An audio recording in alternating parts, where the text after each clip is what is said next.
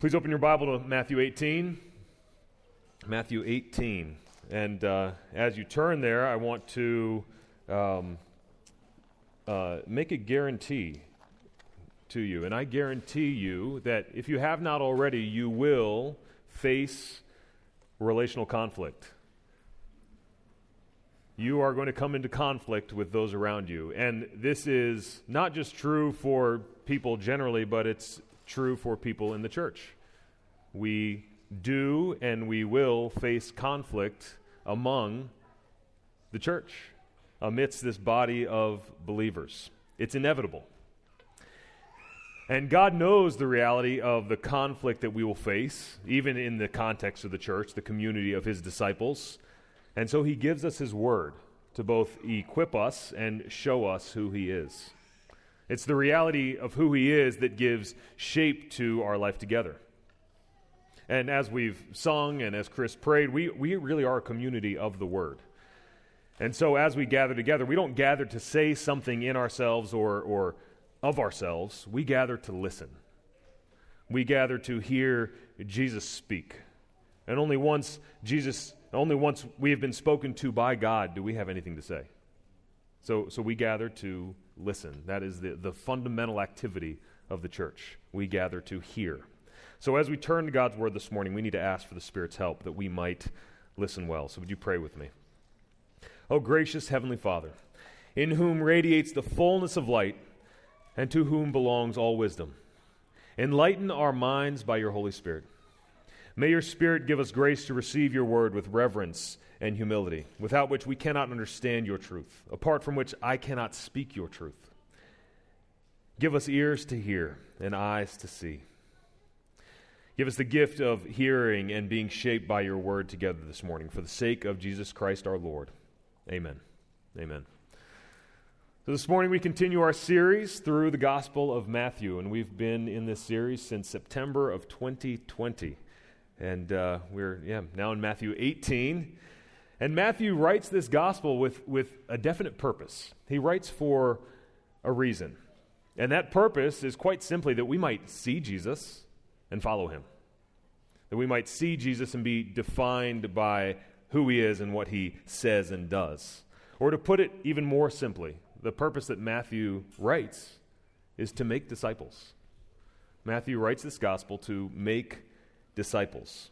Matthew writes that his readers might see who Jesus is and be shaped and formed by Him. And it's through the words of Jesus that we are shaped into people who see and love certain things. People who think and act in certain ways. And our thoughts and our words and our actions and our loves, they're all shaped by God's coming kingdom seen in Jesus.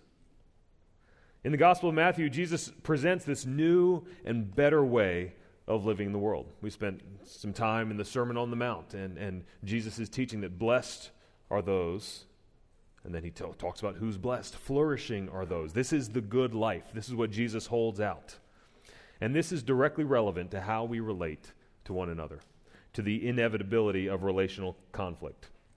And as we come to Matthew 18, we find that this relationships is the primary focus of Jesus' teaching. He's focused on relationships within Christ's community of disciples, relationships within the family of God, relationships within the church. And Jesus recognizes that inevitability of conflict within this community. He doesn't deny that conflict will happen, but He teaches us what to do when it does happen, how to deal with it. And at the beginning of Matthew 18, if you remember from a couple weeks ago, Jesus frames this teaching in terms of humility. The greatest in the kingdom of heaven, the disciples come asking Him, who is the greatest? And the greatest in the kingdom of heaven is the one who walks in humility, in dependence. They are those who avoid temptation to sin and avoid bringing others into temptation. Jesus says, woe to you, woe to the one by whom temptation comes. And so then as humble and dependent disciples, we should exhibit a care and a concern for one another. And we see this care and concern shown by God the Father Himself. And Jesus teaches that each of God's sheep are precious to the Good Shepherd. We saw this last week. He does not leave them nor forsake them, but eagerly goes after them. And then in Matthew 18:15 through 20, Jesus describes how we should respond when a sheep begins to wander, when your brother sins against you. And Jesus describes this process that's rooted in humility, driven by love, and with the purpose of reconciliation and restoration.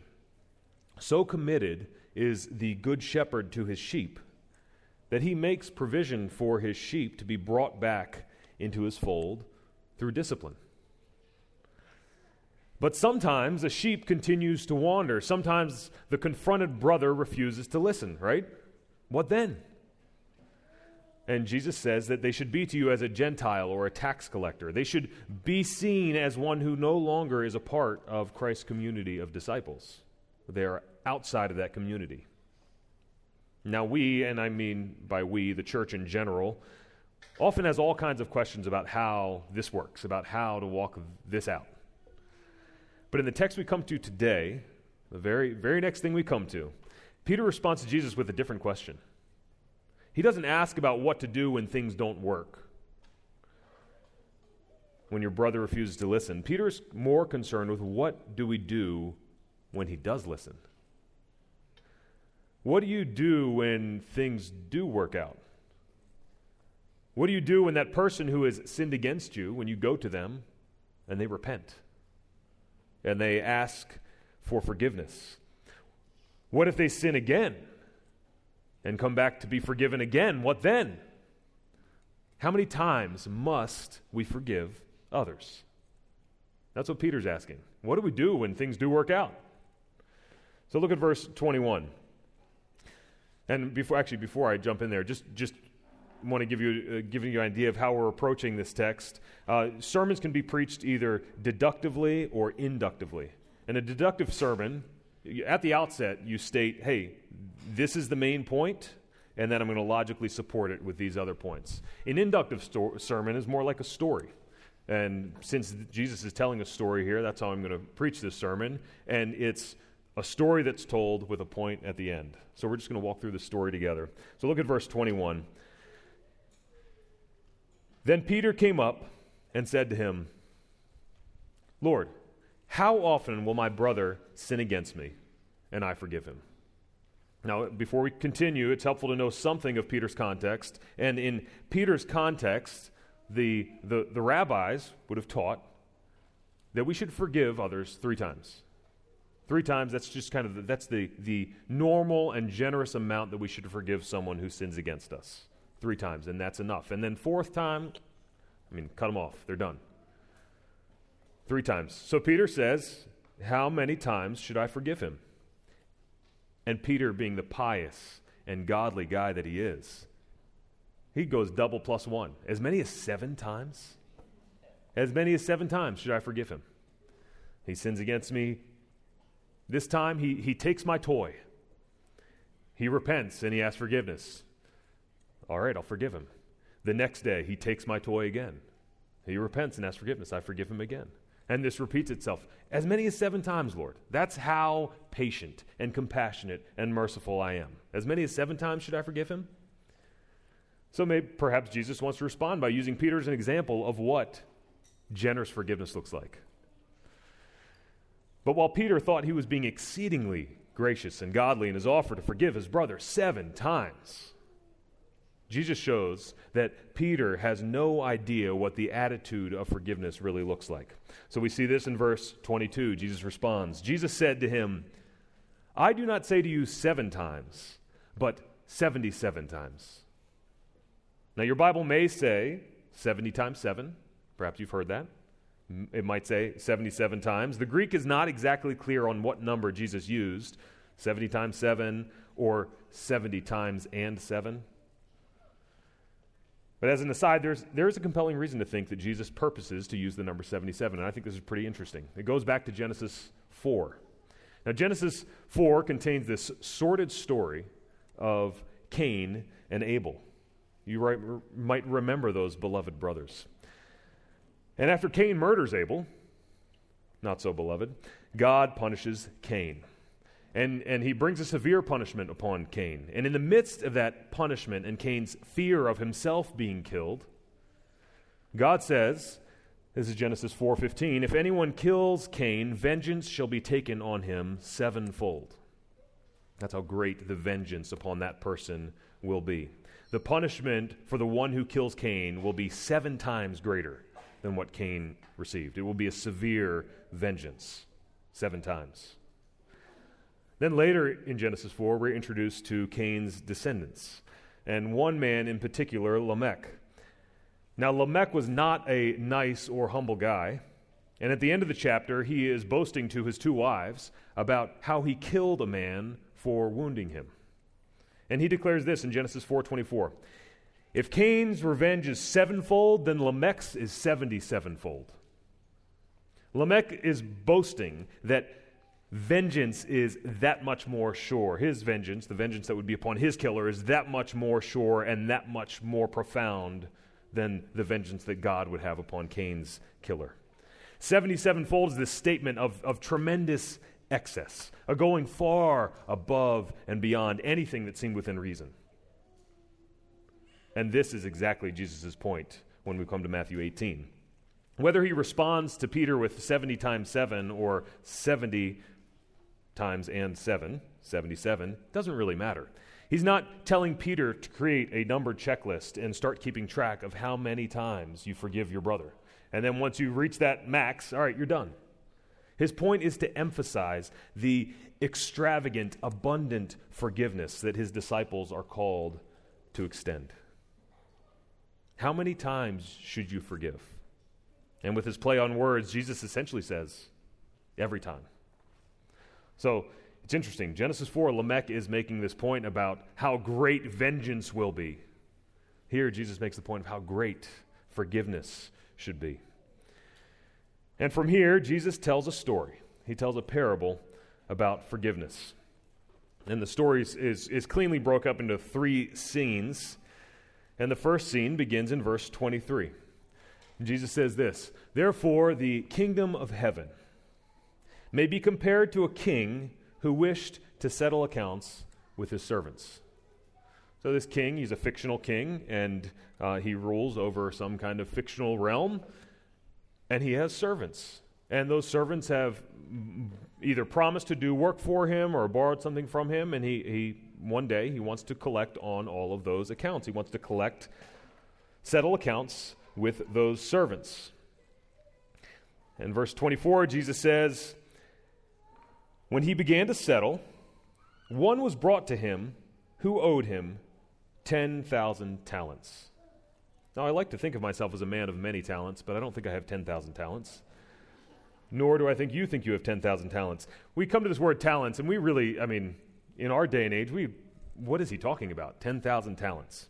Well, talent is a unit of measurement used for money, and it was used to measure different metals, normally gold or silver or copper. And 1 talent was somewhere between 60 and 90 pounds of that metal. And so let's say it was silver, somewhere around 75 pounds of silver. Now, a talent was the largest known amount of money in that day and age. Like that was the biggest kind of currency they had. It was like Bitcoin when it's soaring. It's like, that's it. And a typical laborer, they would hope to be able to earn maybe 2 talents over the course of their lifetime. Like all of their life's work amounts to 2 talents. So this man owes some talents. He doesn't just owe some talents, he owes 10,000 talents. Now, 10,000 talents, if anybody wants to do the quick math, it's around 300 tons of silver. 300 tons of silver. It's this unimaginable amount. And I think it's interesting, so 10,000, so talent is the largest kind of form of currency known at that time. 10,000 is the largest Greek number that has a name. 10,000. Put these 2 things together and you have this just unimaginable debt. A debt that would take the typical laborer Last night I was with several of our students, middle school and high school students, and was asking them, guess how long it would take to repay this debt? Typical laborer. And so, people started guessing. 100 years? Said, nope. 300 years? Nope, but you're getting closer. 1,000 years? Nope, but it's closer. Somebody was like 5,000 years? You're a little bit closer. Around 170,000 years it would take to repay that debt. Just like typical worker, 170,000 years. That's a long time. Like unimaginably long. 10,000 talents this servant owed. The point that Jesus is making is that this servant's debt is so great that it's impossible to ever repay. There's really no way that he could ever repay this debt. Y'all get that? No way. Then we come to verse 25. And this is what Jesus says. And since he could not pay, his master ordered him to be sold with his wife and children and all that he had, and payment to be made. Now the master knows that he can't ever really repay this, but this is kind of a form of punishment for the debt that he owes. Verse 26, so the servant fell on his knees, imploring him, have patience with me, and I will pay you everything. Now we've gotten a sense of how much 10,000 talents is, and he falls on his knees, crying out to this master, have mercy on me, and look at what he says, and I will pay you everything. Now, we all know that there is no hope that he could ever pay everything. No chance. Doesn't matter. He's asking for patience. But patience is not really going to help him in his case because so great is the debt that he owes. He doesn't need just more time. That's not going to help him out. But that's what he cries out for, because that's all he can really cry out for. Be patient with me. What other standing does he have? Jesus doesn't tell us how this servant came about this massive debt, like this unimaginably massive debt. There are all kinds of different theories out there, but it doesn't really matter. All that matters is that this was like unpayable. The only thing that the servant can think to do is to ask for mercy and time, which really isn't going to solve his problem. But that's what he asked for. His is a desperate situation, really a hopeless situation. And then we come to verse 27. And we should be shocked by this. And out of pity for him, the master of that servant released him and forgave him the debt. He released him and forgave him the debt. He didn't release him and say, you know what? I know you can't pay this debt back, but go ahead and pay all that you can over the next year, or pay all that you can over the next 10 years, or the rest of your life, or for the next 3 generations. He could have said any of those things, and that would have been merciful. But instead, he forgave him the debt. He wiped the books clean. He treated him as if there never was a debt.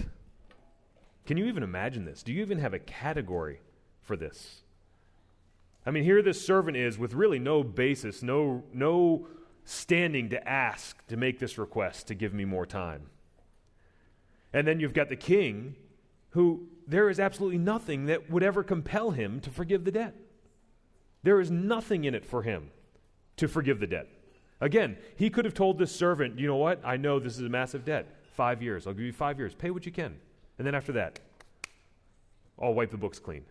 And, I think all of the servants would have been amazed by that. The king would have been a remarkable guy. They would have been eager to serve him. He would have had an incredible reputation. He could have done that, but he didn't do that. He forgave the debt. Unimaginable. Nothing for him to gain by pardoning this debt, but he does. Think of the effect that this would have had upon that servant. This debt didn't happen overnight. Like, it wasn't like one week he came to his dad and asked, can I borrow $5 so I can go and get a Slurpee at 7-Eleven or 4 Slurpees at 7-Eleven? It's not like that, and then, oh man, I don't have $5.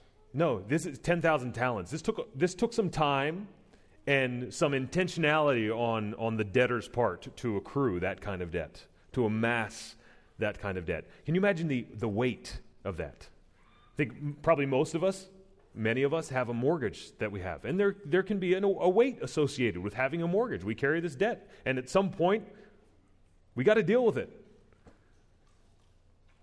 So great is his debt that it is, talk about a weight on him. 10,000 talents, something that he can never imagine repaying.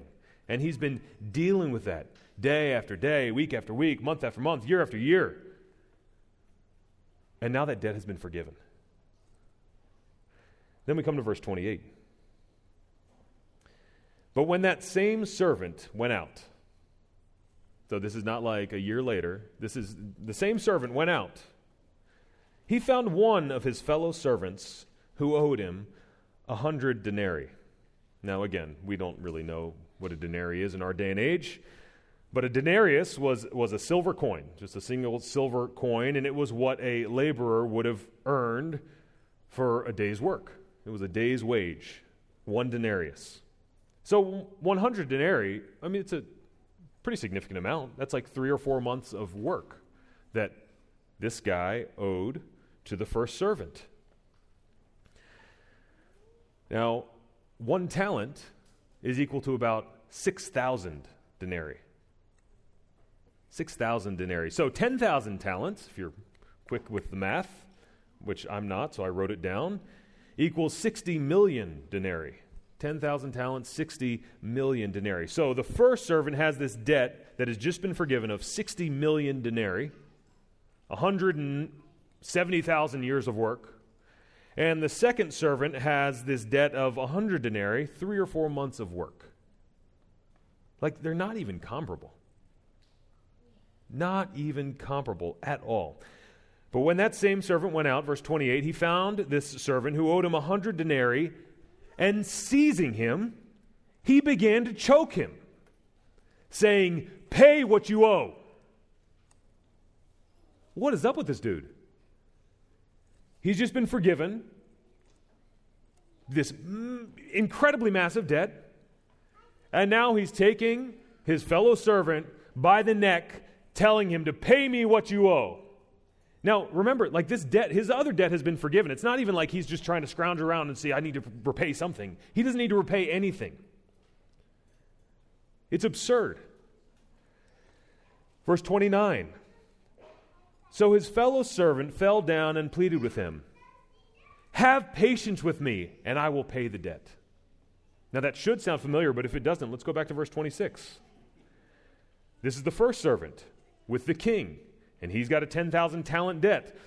So the servant fell on his knees, imploring him, "Have patience with me, and I will pay you everything." That was the first servant, "Have patience with me, and I will pay you everything." The second servant, "Have patience with me, and I will pay the debt." They sound pretty similar, right? The same request is being made. Have patience with me. They make the same request. They say that they will pay the debt. Who could pay the debt? The first guy couldn't pay the debt. The second guy could pay the debt. Pleading for mercy. Now, before we get to verse 30, let's consider, as we've been doing, what's happening. Jesus is telling this story in a shocking way. This man, the one who owes the 100 denarii, is begging for mercy. And the mercy that he's begging for is nothing compared to the mercy the first servant just received. The differences they really stretch the bounds of what we can fathom. They're beyond comparison. The offense between the king and the first servant is astoundingly shocking. I don't have enough adverbs to throw in front of shocking. The offense between the two servants is fairly typical. It was a significant amount, but it wasn't unusual. So we should be floored by the response of the first servant to this request for mercy. Look at verse 30 and how he responds. He refused and went and put him in prison until he should pay the debt. I look at this and I think, what an idiot.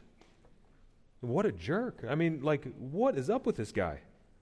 He's just been forgiven this massive debt. And then this small debt that somebody else owes, he's not willing to have an ounce of mercy for. He didn't say, you know what, I was just forgiven 10,000 talents, so instead of 100 denarii, how about you give me 50 denarii? Or 10 denarii, or whatever. I mean, like, there's any number of things that he could have done. But no. He throws him in prison until he can pay the debt. Now, the story continues. Verse 31. We discover that these two servants were not alone. When his fellow servants saw what had taken place, they were greatly distressed. They were greatly distressed, and they went and reported to their master all that had taken place.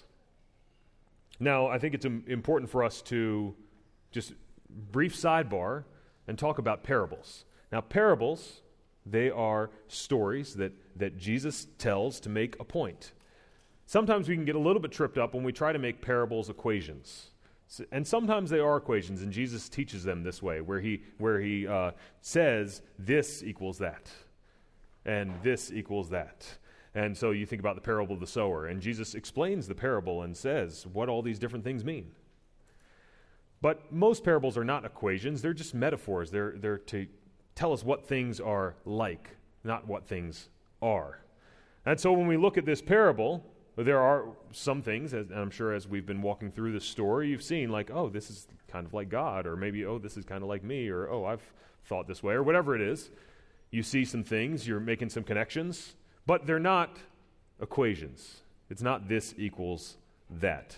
And I bring that up to say, if God is the king in this parable, he doesn't need his servants to see what's going on and tell them, because he knows all. Right? He sees all. So, just we want to tuck that away, keep that in the back of our mind. Parables, interpreting parables, we're interpreting metaphors, not equations. So the fellow servants, they're distressed. They go and tell their master all that has taken place. Verse 32, how does the master respond? Then the first servant's master summoned him and said to him, "You wicked servant." That's an understatement. "You wicked servant, I forgave you all that debt because you pleaded with me.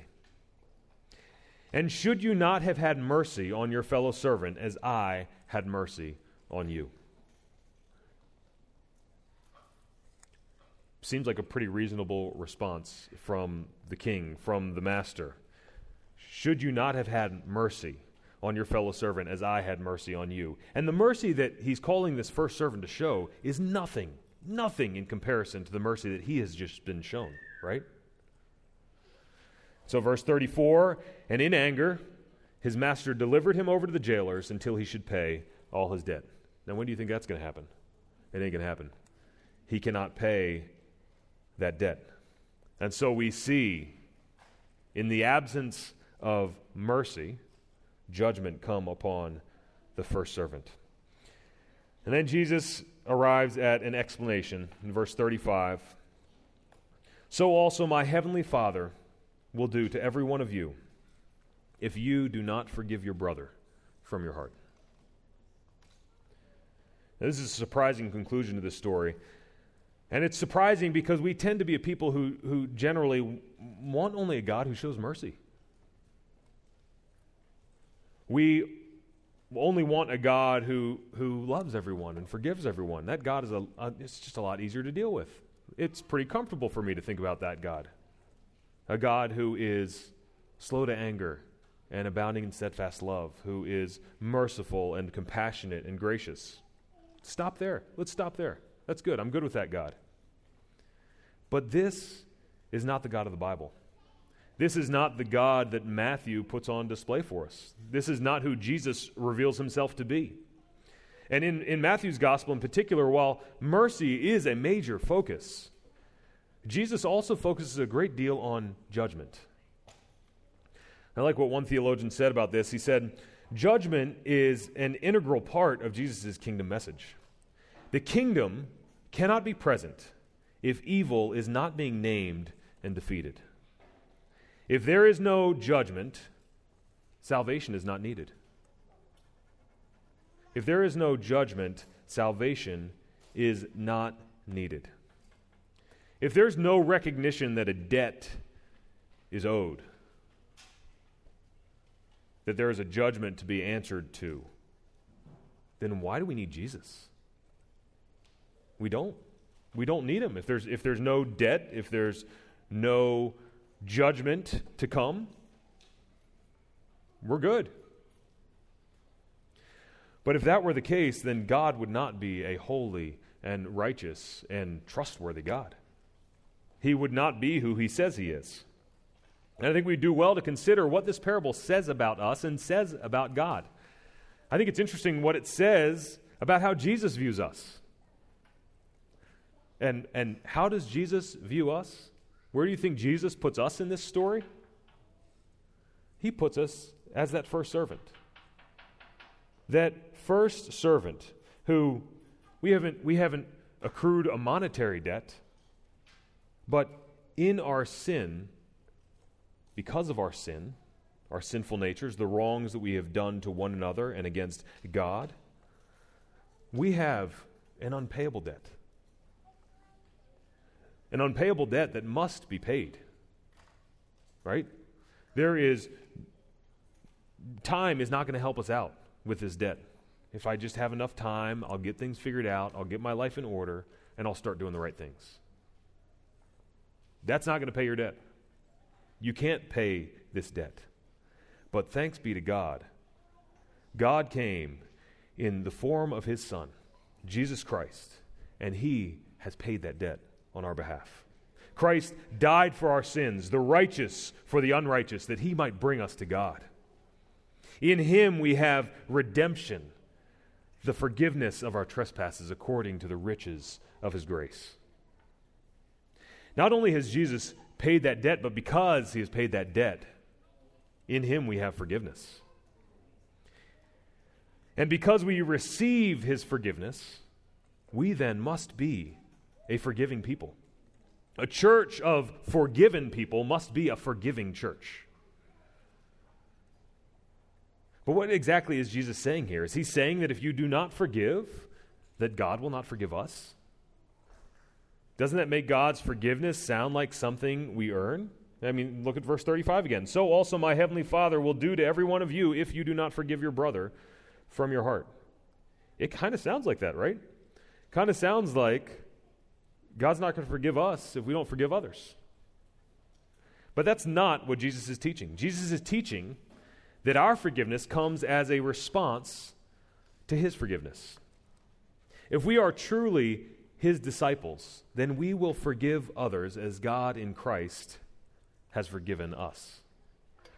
Those who have genuinely received grace, those who have been truly transformed by the gospel, they're marked by a willingness to show that same grace to others. So we don't show grace, we don't extend forgiveness in order to be saved. We show grace and extend forgiveness because we are saved. I heard somebody share this picture of how holding apples in your hands does not make you an apple tree. Doesn't matter how many apples I hold in my hands, I'm still not going to be an apple tree. But it's indeed characteristic of an apple tree to bear apples, right? If I was an apple tree, then I'm going to bear apples. Forgiving people will not make you a Christian, but Christians, they do forgive. And so, may we be those who have, out of the forgiveness that we have experienced, extend forgiveness to others. Now, I want to talk a little bit about forgiveness. And Chris Braun's, in his helpful book, Unpacking Forgiveness, this book right here, he defines forgiveness this way, and I think it's going to be on, yeah, it is on the screen already. Look at that. Forgiveness is a commitment by the offended to pardon graciously the repentant. I'm going to stop there for a second. We can leave the definition up. Forgiveness is a commitment by the offended party. So I've been sinned against, and I'm making this commitment to pardon graciously the repentant. Now, we need to keep this in mind. Christian forgiveness, biblical forgiveness, is not just, let's pretend it never happened, and I just need to accept it. Everything that happens, I need to accept it. That's not what Christian forgiveness is. It's this commitment to the repentant. In this book, Chris Bronze uses the idea of a gift. Forgiveness is this gift. It's a present that's been wrapped. We put a bow on it. And we want to give it. But someone cannot receive that gift unless they open it. And that's what repentance looks like. And that's how God extends forgiveness to us. God doesn't just forgive all people indiscriminately. God forgives those who repent and believe. So forgiveness is a commitment by the offended to pardon graciously the repentant from moral liability, and it has a purpose, to be reconciled to that person. Forgiveness is for the purpose of reconciliation, for restoration. And then this part, I think, is very important. Although not all consequences are necessarily eliminated. Again, at times I think we can think of forgiveness as if I forgive that person, then what? But to forgive someone does not mean there are no consequences to sin. Consider David. David, who was a man after God's own heart, but he sinned in grievous ways. He committed adultery. Then he had that woman's husband murdered. When he was confronted with his sin, did he repent? Yes. Yes, he repented. But do you know what the rest of David's life was marked by? The consequences of that sin. Now, consequences, another way to think of consequences, and a biblical word for it, would be discipline. And the Lord disciplines those he loves. And so when we face consequences as a result of sin we've committed, even after we've repented and asked for forgiveness and been forgiven, those consequences, they're a gift. That discipline is a gift meant to bring us back into the way of the good life, the way of Jesus Christ. So when we experience consequences, and I'm thinking of both adults and children in this, when we experience consequences because of our sin, we should learn to receive those with a grateful heart. And not think that the forgiveness that we've been extended, that we've been granted, was deficient in some way because now I'm suffering consequences because of what I did. No, this is God's good and gracious means of restoring you, of reconciling you to himself and to those around you. Now, you may be one who is struggling with forgiving someone who has wronged you in a significant way. And you may be wondering, or I hope you're wondering, why am I unwilling to forgive? You may be wondering, why is it so hard to forgive? And two things I want to just remind you of, two questions. The first is what I just talked about. Do you understand that forgiveness doesn't mean no consequences? Forgiveness doesn't mean just move on, pretend it doesn't matter anymore. Consequences and ultimately vengeance is all in the Lord's hands. And so we are to look to him and to trust in him and be patient with his sovereign rule over all things. That's the first question. The second question is, do you understand how much you've been forgiven of? And I can answer for myself, and I can answer for all of us. No, we do not. We think we're pretty good people. We just do. We're proud, and we're self-sufficient, and we like to think that we're pretty good people. And we do need to be forgiven. We need the Lord's forgiveness because we're sinners. But, we could be, way worse. But you're thinking about it all wrong. In your sin, your debt is that 10,000 talents. It's that unpayable debt. Our sins are as huge in God's eyes as this $1 billion debt that we cannot pay. There's no way in the world we could ever repay it. The only way that it can be forgiven is God's magnificent grace. It's his initiative. It's his coming to us. It's his sending his Son. It's his sending his Spirit. It's his restoring us. It's only his grace. And this parable should lead us to really reflection, each of us. We should reflect and ask this question: do I have the forgiven heart of a forgiven sinner? Do I have the forgiven heart of a forgiven sinner? I want to close with this story that Chris Brauns tells in this book, Unpacking Forgiveness. And he talks about a man who was accused of committing a horrific crime against a woman named Jennifer Thompson. And as this crime was being committed, Jennifer was careful to pay close attention to the identity of the man, because she said, when and if I survive the attack, I'm going to make sure that he was put in prison and was going to rot. She wanted to make sure that he suffered the consequences of this sin that he was committing.